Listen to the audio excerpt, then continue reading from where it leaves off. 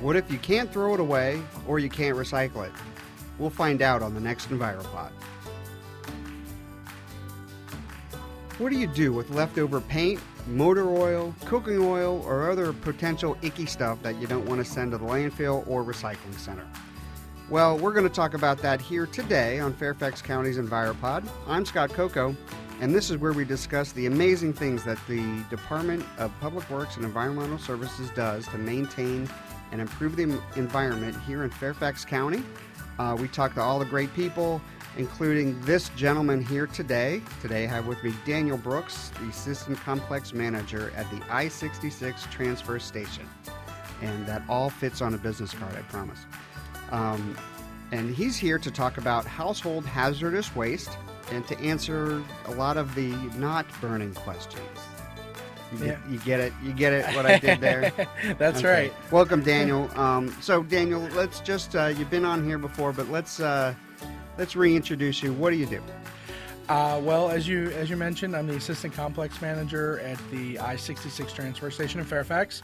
I'm also the former Hazardous Waste Program Manager and Electronics Recycling Manager for Fairfax. All of those programs still go through me, and I work with staff to be able to collect and properly dispose of or reclaim any of those potentially hazardous substances, keep residents and the businesses of Fairfax County safe.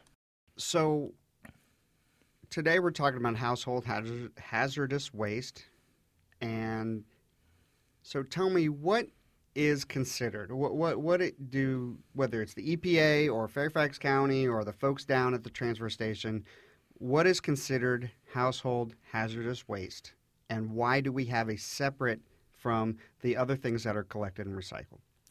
So the most common things that are accepted are what's known as municipal solid waste or trash. So it's the things we throw in our garbage cans and get rid of. But there are certain things that we don't want to mix in with that trash that have other inherent dangers to them, which we commonly refer to as household hazardous waste. So, or the icky stuff that I mentioned before. Or the icky stuff, right. I like that, the icky stuff. I'll see if we can patent that.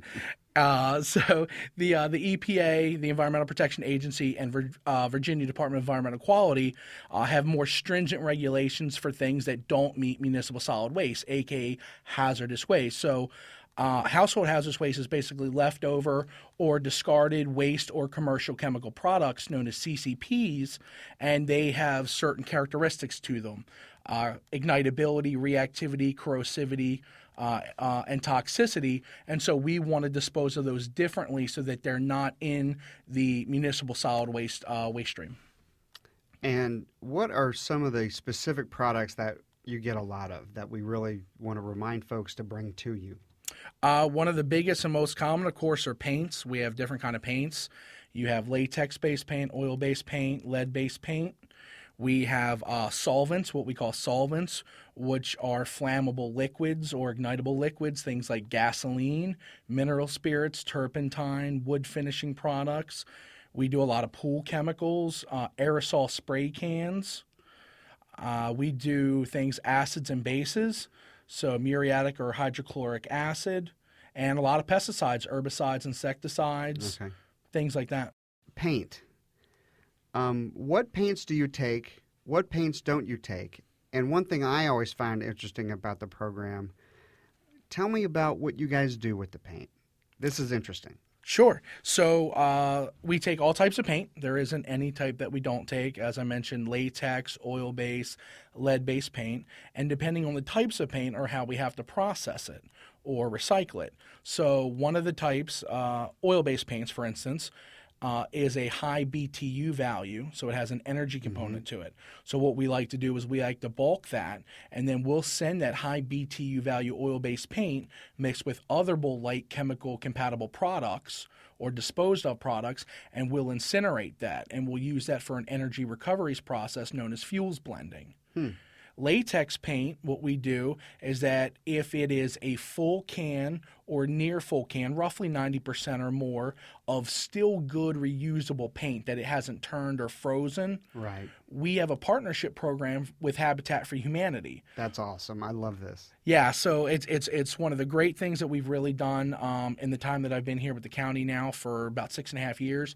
And so we partner with Habitat for Humanity. There's 8 select resources throughout the state, throughout the Commonwealth of Virginia, and they come directly to us based on their protocols and their policies and what they reuse in their building programs. We package everything up per their specifications, sort everything, and donate to them roughly about 5% of all the latex paint in Fairfax County that we collect at our 2 permanent drop-off locations, the transfer station and landfill, is donated latex paint. Well over 70,000 pounds a year is what we've been doing the last couple of years. Wow. And the remaining paint, the leftover latex paint, the stuff that's no good or there's very small quantities. You get that hard, chunky skim Yes. that's right on top of it. Yeah, exactly, right. We get that leftover skin and that hardened, dried out paint. What we do is we place all that into a roll-off container, a sealed roll-off container, and we make sure that's all dried up. We do ask that residents try to dry up unusable or latex paint that's not any good. And I did that a couple years ago, and there's good information on the website that explains how to do that and the best way to do that. I found that very helpful myself. Yes, it's a really easy process. You can use some kitty litter, some very inexpensive dry absorbent materials, wood fillers, things like that. Very, very easy things to do, stuff known as speedy dry. But we try to dry that up, and then we load that into that sealed roll-off we were talking about, and we send that down to Covana, which has an incinerator that's a non-hazardous waste incinerator, which is much different than the hazardous waste types of incinerator that we talked about. Right. That's why we want that household hazardous waste separate from normal waste streams. And let me ask you, just out of curiosity, this is kind of at a higher level. When hazardous waste is incinerated, what is the output? What gets output? When you burn anything, there's an environmental effect. Yes. So how does that work? So you're going to have air emission standards, Clean Air Act, the CAA. So we have regulations that we have to abide by because of the potential byproducts or releases of incinerating certain types of waste, especially hazardous waste. So we have to be able to contain and capture those residues and those air emissions, and then we have to treat that accordingly. So even when we do incinerate things, which is a better process than landfilling types of waste or other things that we can do like neutralization, different things like that, but ultimately there's a byproduct, and generally that's ash. And so then we need to take that ash and capture those air emissions, okay, so those scrubbers, those filter systems, and we still have to do something with that. And that is ultimately what we then will landfill in a line-treated landfill because it's a much less significant amount compared to what we would have had, and we can treat all the what's known as underlying hazardous constituents, all the characteristics that the waste is demonstrating, heavy metals, all the things that make something hazardous. No, that's great. Because I'm sure whenever people talk about incineration, and what you can burn and not burn, not you meaning residents, but certainly, no, that's interesting. That was I was always curious about that. So there's a lot of stuff that comes to you. Yes. How much stuff comes to the household hazardous waste area? So collectively throughout the course of a year, this past year, calendar year 2019 totals, this excludes a wide variety of categories, but just, we'll say in terms of like your solvents, your pesticides, your acids, bases, things like that, we did almost 750,000 pounds of those types of hazardous and a few others. That excludes things like latex paint, which is upwards of 1.5 million pounds. That excludes motor oil, where we're talking thousands of gallons of motor oil and antifreeze, cooking oil. So all collectively told, we're talking upwards of a few million pounds collectively of the amount of hazardous waste and related items for disposal. Is that a lot? That's a lot. Compared to other jurisdictions or smaller communities, maybe more down further in the state, more rural, or maybe Richmond that might be a little bit more industrial, how does that rank, or what kind of comparison? Fairfax is usually number one in all of the Commonwealth of Virginia. Congratulations, Fairfax, number one in trash. No, yes. Oh, well, right. Well, that's a whole other thing, municipal solid waste, so we won't even go there. Right. And those numbers, some of the things we were touching on, like I said, our specific numbers, like I said, excluding a bunch of different categories, was 733,699 pounds of hazardous waste, of the really icky, nasty stuff, right? Right? That's what we're saying? Yeah, so of the icky, nasty stuff. Yeah, and like I said, that doesn't include just electronics. We're upwards of almost 1.5 million pounds in addition to that. Right.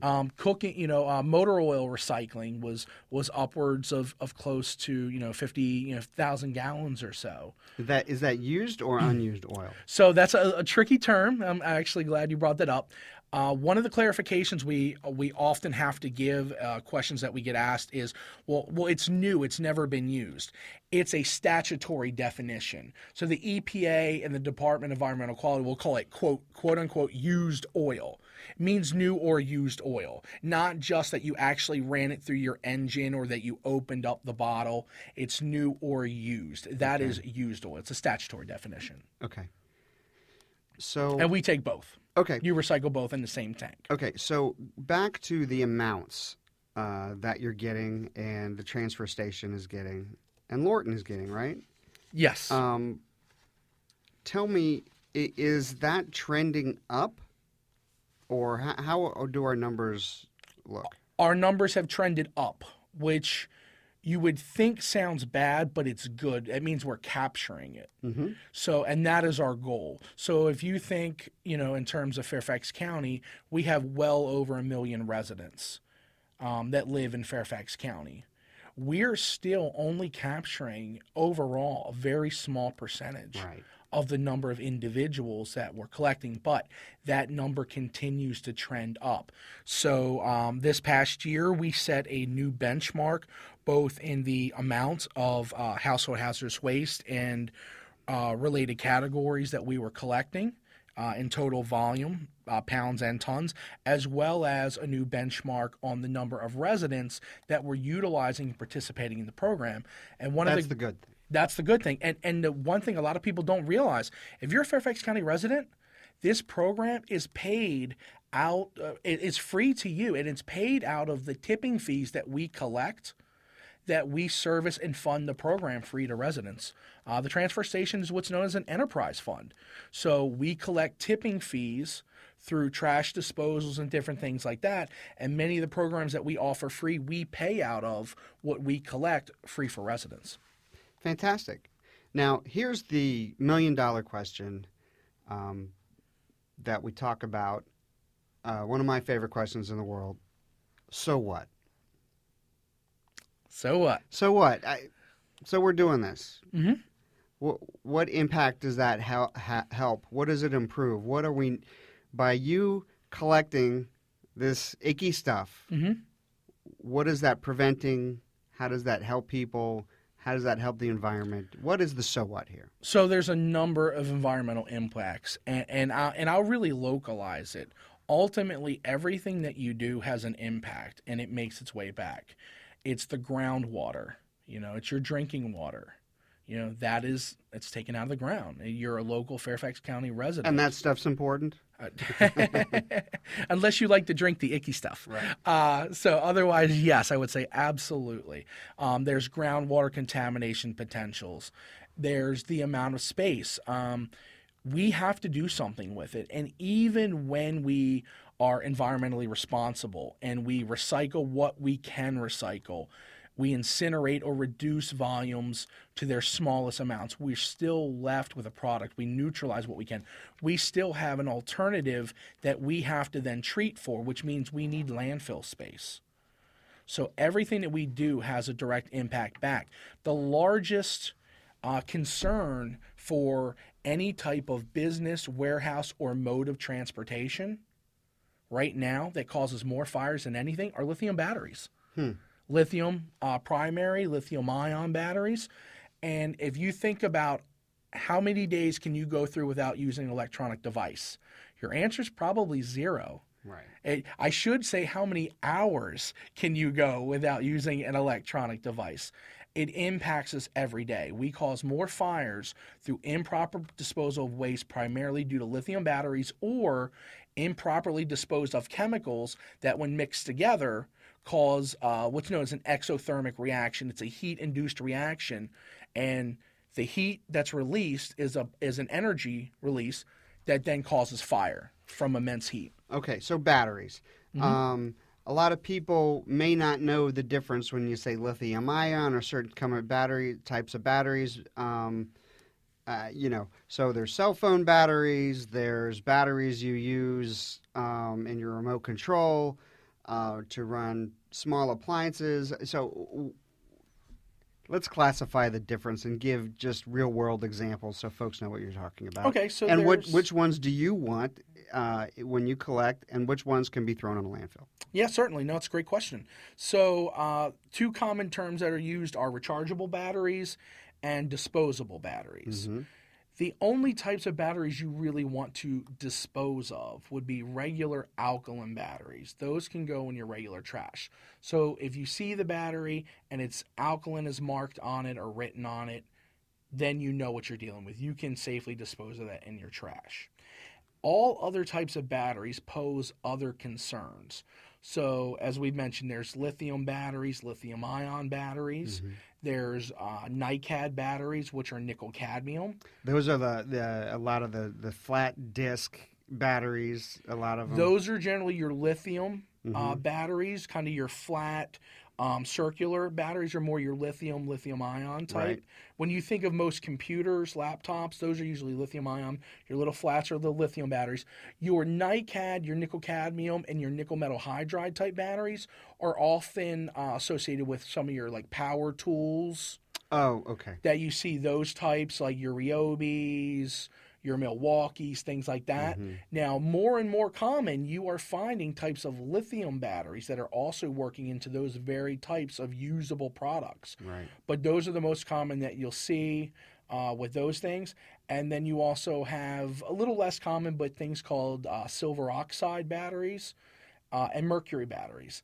One misconception is that people used to have to recycle your regular alkaline batteries, that they were hazardous. Well, decades and decades and decades ago, they used to be made with small concentrations of mercury, and that's why we used to do alkaline batteries. And that's really phased out now. So it's all the other types, with especially lithium ion, giving way to the future, that are our greatest concerns, and that's what we find in these devices. Interesting. And how about like car batteries and stuff like that? Yeah, so I'm glad you mentioned that. So one other common type that I actually missed there was what's known as lead-acid batteries. Lead-acid batteries are hazardous. They contain both lead and sulfuric acid, and we see those in car batteries are the most common. 80% of lead is actually not removed from the Earth's core anymore. It's recycled lead, primarily from car batteries. And then the other common type that you'll see lead-acid batteries used are what's known as like your UPS batteries or your gel cell batteries, which are also a lead-acid type battery. And so we recycle those, and we absolutely want to capture those as well. So you sound so extremely educated on this whole process. So how did you get into this? You don't just sound like a guy that happens to be just collecting garbage, trash, materials. What's your background? So I was very interested in environmental. When I was in high school, I actually won the countywide environmental scholarship award. And then Where's that? That was in Hartford County in Maryland. Okay. I'm from Maryland. I went to Towson. Oh, okay. My wife is actually a Towson alum. She's a brilliant young lady. She's the smarter of the two of us. Yes, shh, don't tell her. Not that this is a podcast or anything. So I'm sure that won't leak out. But yeah, she's an alum from Towson. She graduated with her master's in communications there. But when I was in high school, as I said, I won the environmental scholarship for the countywide scholarship, and that really propelled me in my interests. And I'm a U.S. Coast Guard veteran, so I was in the United States Coast Guard, active duty, and I became the hazmat officer at my unit. Okay. And I had the privilege of doing marine science tech work, or MST work. And one of the things that you really had to know and become familiar with is what's known as the Initial Indoctrination for Marine Inspectors course, or the IIMO.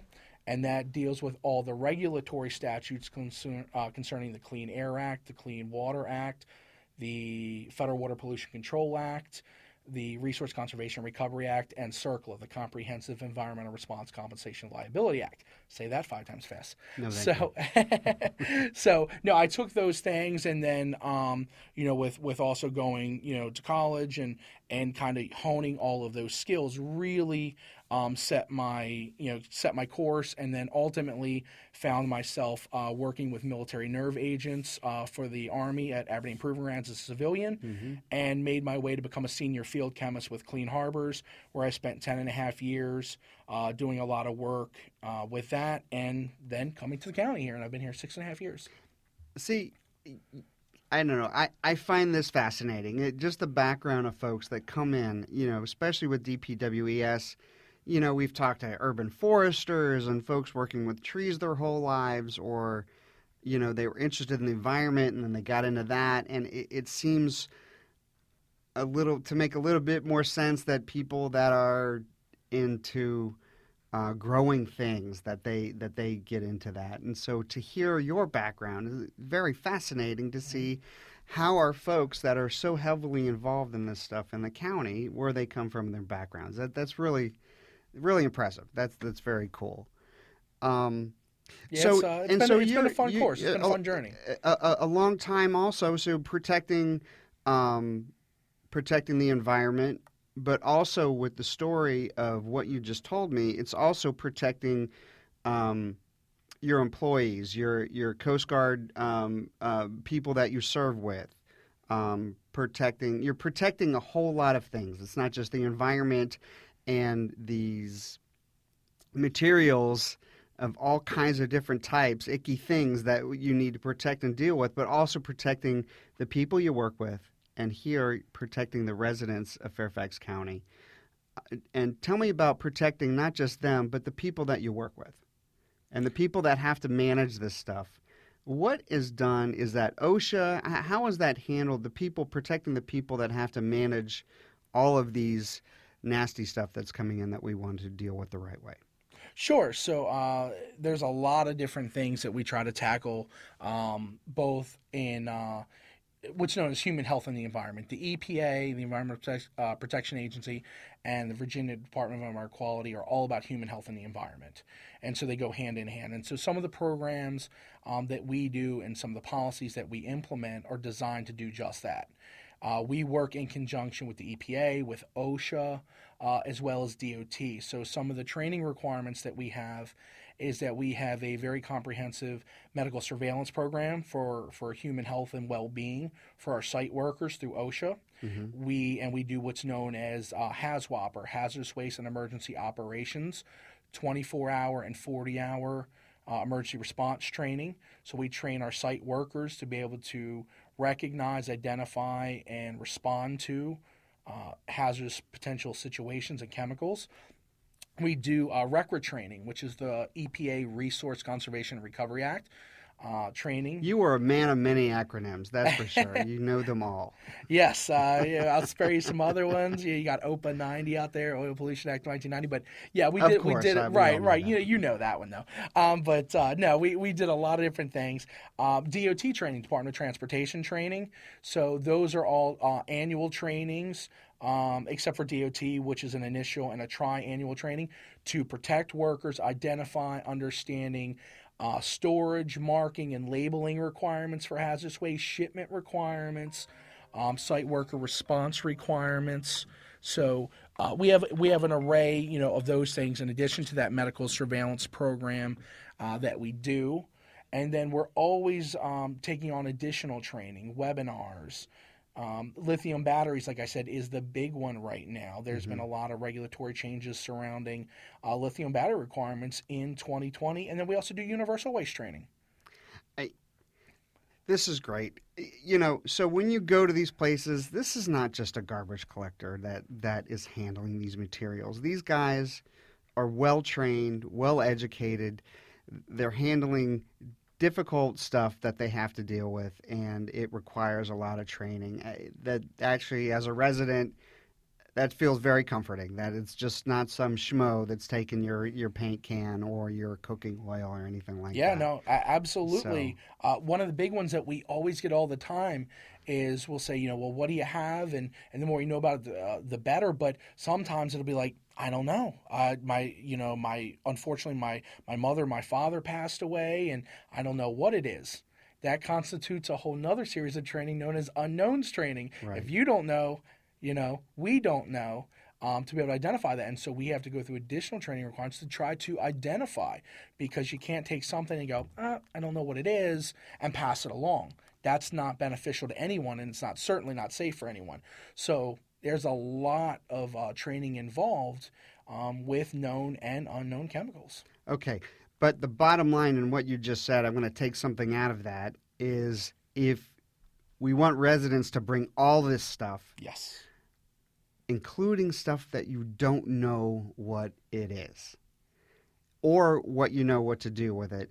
And your folks, our folks, will talk to you about the right way to handle it and what we're able to take and help you out with that. Yeah, we want you to make, as best you can, the best known determinations of what you have and a working knowledge of what you have to whatever degree. But we don't want you to expose yourself, and then we want you to bring it to us, and we're going to then work to be able to figure those things out. The majority of the time, most things are known, but we do have those rare cases where it's not, and we don't want those things to linger because they become a danger to you, and then they can become a danger, further down the line. So we want to make sure we get the right treatment standards necessary to properly dispose of that and help you out. That's what we're here for. Okay, so let's move on to, let's do our public service announcement.